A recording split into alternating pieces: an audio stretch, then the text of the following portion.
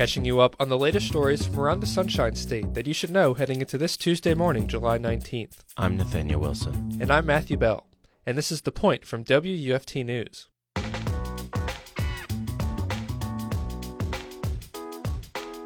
Governor DeSantis appointed Pete Antonacci as the new state elections cop.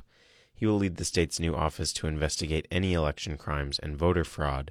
Antonacci is the former Broward County Supervisor of Elections, Palm Beach County State Attorney, and former General Counsel to Governor Rick Scott. WLRN's Wilkine Brutus spoke with Secretary of State Byrd about how the office impacts upcoming elections.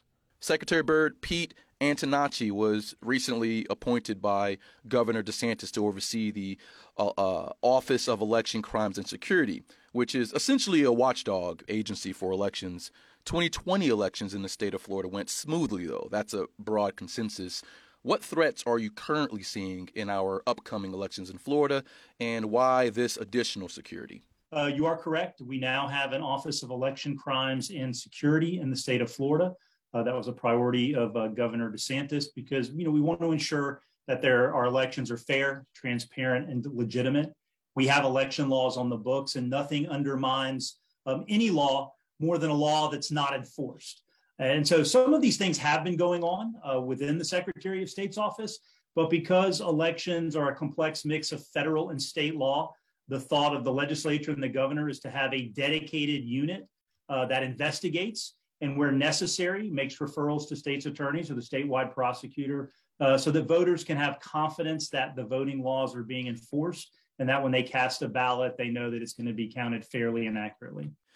Some opponents have said that the Office of Election Crimes and Security is a solution in search of a problem, and that voter fraud is so rare that it doesn't justify the kind of resources this office is receiving. How do you respond to that?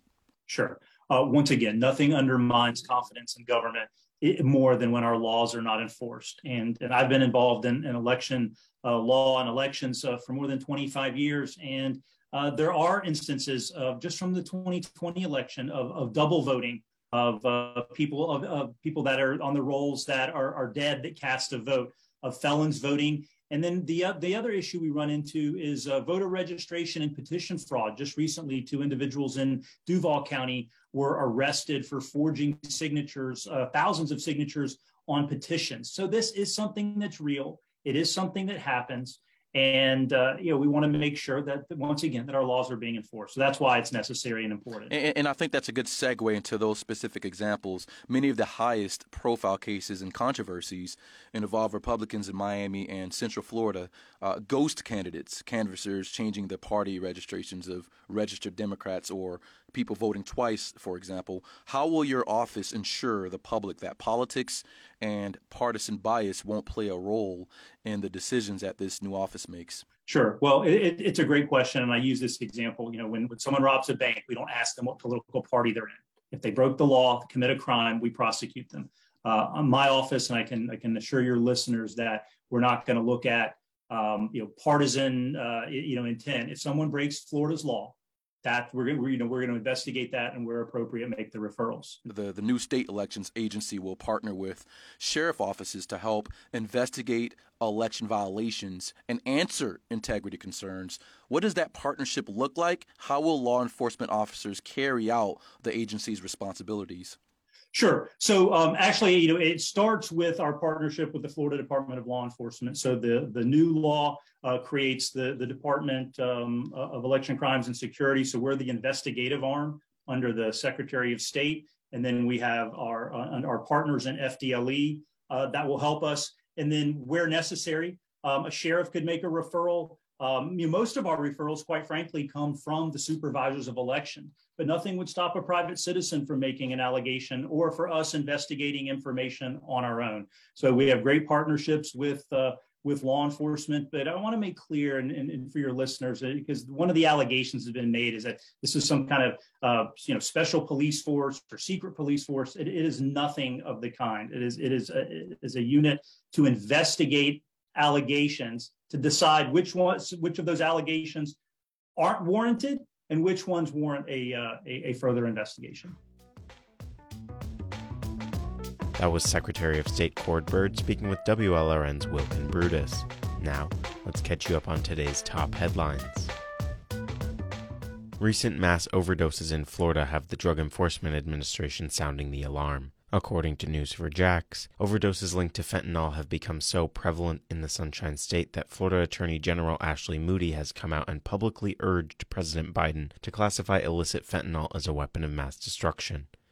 DEA Assistant Special Agent in Charge Mike Dubit of the Jacksonville DEA office said that while federal agents continue to go after the drug cartels that flood our streets with fake prescription pills, they also have their attention on other tainted drugs that are now showing up in the lab. The prosecutor in the Marjorie Stoneman Douglas mass shooting case is seeking the death penalty for the shooter. During the trial, prosecutors played for the court a video created by Nicholas Cruz 3 days before the shooting. In the video, Cruz recounts how he planned to kill at least 20 people with an assault rifle and become a well-known figure in the media.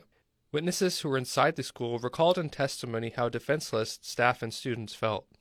Jurors in the case will decide if Cruz will receive the death penalty or life without parole in prison.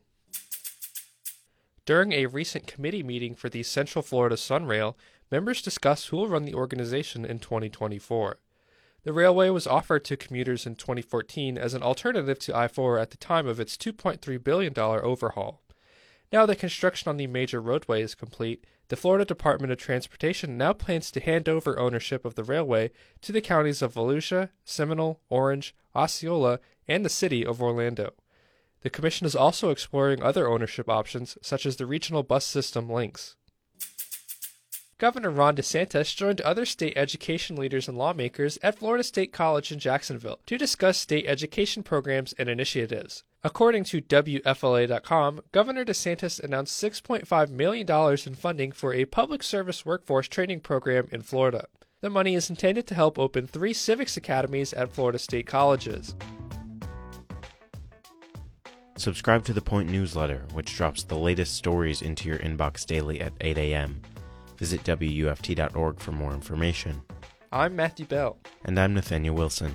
And you've been listening to The Point from WUFT News out of the University of Florida. Have a great Tuesday.